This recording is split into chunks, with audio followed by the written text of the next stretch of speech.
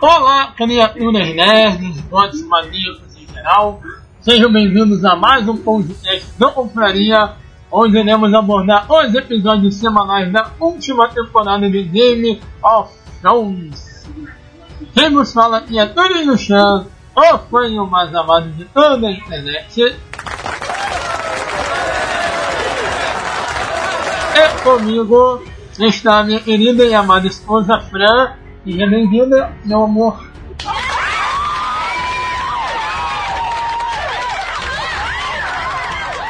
Boa tarde, meus amiguinhos. Então iremos abordar o segundo episódio de Game of Thrones.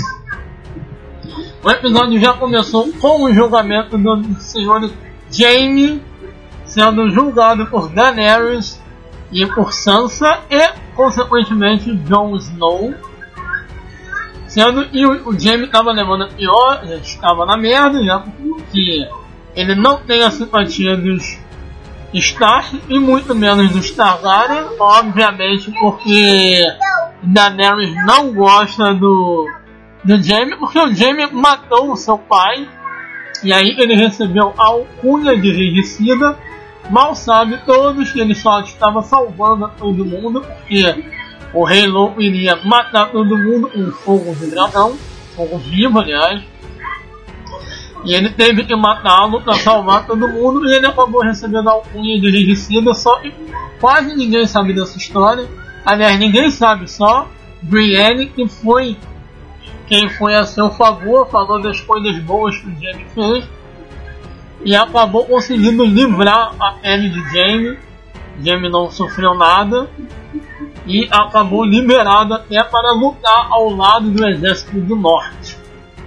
Logo depois ele encontrou um Bran lá fora, né, no pátio, e perguntou a Bran que Bran não falou nada sobre o passado deles, que ele tinha empurrado o Bran e deixado ele paraplégico, e o Bran falou que mais vale Jaime ao lado deles lutando contra os caminhantes brancos do que morto, né? E aí ele ficou na dele sem falar mais nada. Quer comentar alguma coisa?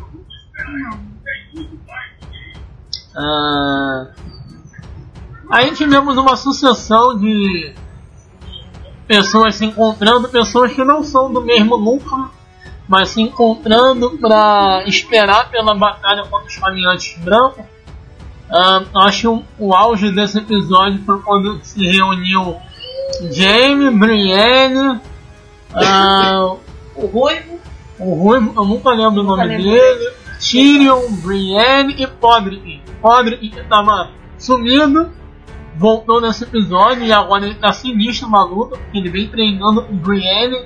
Ele deixou de ser aquele escudeiro bobinho para ser um cara que eu acho que vai dar muito trabalho nessa guerra. E aí tivemos alguns momentos muito bons nesse episódio, de todo mundo lá conversando, contando piada, cantando música. Tivemos o momento mais bonito do episódio, foi quando o Jaime consagrou Brienne como cavaleira. Esse era o sonho antigo dela, desde quando ela surgiu pela primeira vez no livro e também na série de TV. Ela almejava ser um cavaleiro, mas era um sonho que não era possível, porque ela era uma mulher. É uma mulher, então ela não pode ser sagrada cavaleiro. Mas o Jaime revela que não é somente um rei que pode consagrar uma pessoa cavaleira, como ele é a mais alta patente entre os cavaleiros reais. Ele é o chefe da guarda real. Então ele nomeia Brienne, e aí ela ficou com os olhos cheios de lágrimas, eu também fiquei. Uma cena muito bonita. Agora a gente vai comentar, né? Deu jeito não. Cara, eu não fiquei não, mas achei a cena bonita. Foi linda a cena. Ainda não me emocionou Game of Thrones dessa última temporada. Outro momento que eu fiquei bastante emocionado foi quando o Sam passou a espada da sua família para a Sor Jorah Mormont, que é a maior honra que a pessoa pode ter, carregar a espada que leva o nome da sua família. E aí o Sor Jorah tem a questão de ter sido desonrado toda a sua família, porque ele se envolveu com o tráfico de escravos para tentar dar luxos à mulher que ele tinha casado há muitos anos atrás. Então ele se envolveu com o tráfico de escravos, sujou o nome da sua família e foi considerado um homem sem honra. Então aquilo ali foi um momento simbólico, foi muito bonito também. O Sam recuperando a honra do Sr. Joe, ficou totalmente emocionado, pegando a sua espada e recuperando a sua honra. Tivemos também Jon contando toda a verdade para Daenerys. Foi um momento bem complicado, porque ali você vê que realmente não há futuro para Jon e Daenerys. Cada vez mais eles se afastam, e agora com Jon sendo sagrado, quer dizer, Jon sabendo que ele é o rei, o legítimo rei de Westeros, e Daenerys sabendo que ele está na frente dela na sucessão real, isso afasta cada vez mais um do outro. E é complicado como é que vai ficar o futuro dos dois. Eu acho que não tem futuro. E a Daenerys ficou claro que ela não vai abrir mão. Não, e a cara dela, quando ela soube que ele era o rei legítimo, deixou claro, e isso incomoda profundamente ela. Mas é o que ela mesma falou. Ela vem lutando a vida dela toda. Principalmente depois que casou, que o irmão morreu. Ela realmente assumiu esse papel de que ela teria que liderar. Então, assim, para ela que cresceu escutando as histórias de que a família reinava, tem todo o conteúdo histórico familiar envolvido, é diferente.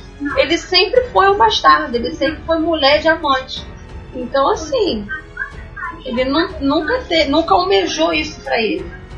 E a Emilia Clarke mesmo, que é a intérprete da Daenerys, essa semana deu uma entrevista defendendo a personagem, falando que ela foi criada para isso. Desde o primeiro dia que ela nasceu, ela ouve que ela seria a pessoa que iria elevar o nome dos Targaryen novamente ao posto que eles têm por direito, que é ser os comandantes de todo o Westeros. Então meio que justifica o jeito dela, mas acho que isso é um passo para o fim de Daenerys. Eu acho, mesmo gostando da personagem, torcendo por ela, deu power sempre. Entendeu? Eu acho que ela não vai longe não. Ou ela, pra mim, ela morre na guerra contra os caminhantes brancos.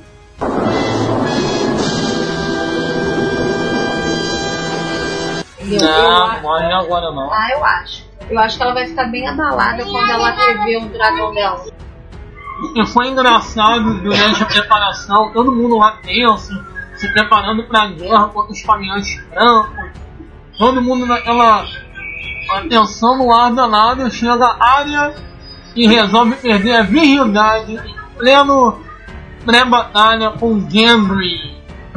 Uma cena tanto quanto inusitada, que pegou todo mundo de surpresa, e chegou a render na internet, porque o pessoal começou a questionar a idade da atriz, né? Da personagem. E eu também fui um dos questionados, porque nos livros, quando começa Game of Thrones, a Arya tem 9 anos de idade e o Gendry tem 16 anos. É uma diferença de idade boa, porém não é nada que naquela época deveria chamar tanta atenção, e até hoje em dia, infelizmente, como acontece. Mas aí a HBO rapidamente correu para as redes sociais para se retratar. Eu vou deixar minha querida esposa explicar melhor, que ela diz tudo isso. Eles colocaram um Twitter explicando que em Westeros até os 18 anos você já fez, e listou tudo que a Arya já fez nesses anos da série, entendeu? Inclusive perder a virgindade. Eu não fiquei comovida como muitas pessoas, porque assim, pra mim eles têm um certo relacionamento, eles têm uma história na série. Eu acho que foi um erro seu comparar a Arya, o personagem do livro, com a história, porque são momentos diferentes. Entendeu? Então eu acho que você não fica preso a isso, mas muita gente ficou. E assim, eu gostei. Gostei por ter sido com ele. Entendeu? Acho que pra mulher faz diferença ser com alguém que você tem um certo relacionamento, você tem não digo nem gostar, mas eu acho que ela gosta dele. Ele sempre... do jeito deles, mas eles se gostam. E então... eles sempre flertaram desde o começo. E para encerrar esse segundo episódio, nós tivemos lá os caminhantes brancos finalmente chegando ao Winterfell. Eles chegam ao Winterfell e aí, meus amigos, preparem os lenços e preparem os corações. E nesse episódio 3 teremos a tão aguardada batalha dos caminhantes brancos e o povo do norte.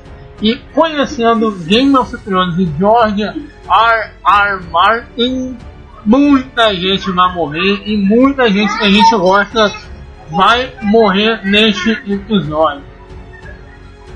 Já teria alguém aí em mente que você acha que vai morrer? Eu chutaria Brienne.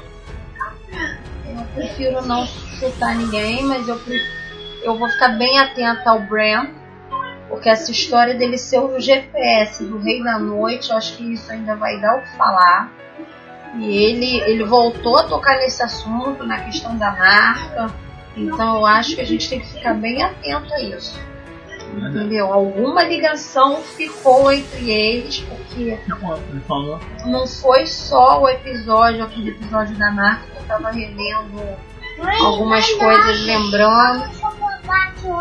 E inclusive estavam na internet essa semana lembrando um sonho, acho que Daenerys teve, ou o próprio Bran, de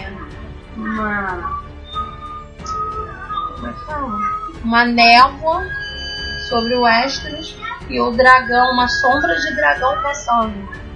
E aí muitas questões ficaram de pé. Será que o Rei da Noite vai para o Winterfell, ou ele vai distrair o Winterfell e vai para, de repente, para a Cidadela ou até mesmo para Westeros? Porque Bran vive dizendo o quê? Que ele quer acabar com a memória dos vivos. A memória é ele. Sim. Será que é só ele? Eu acho assim. Eu acho que não.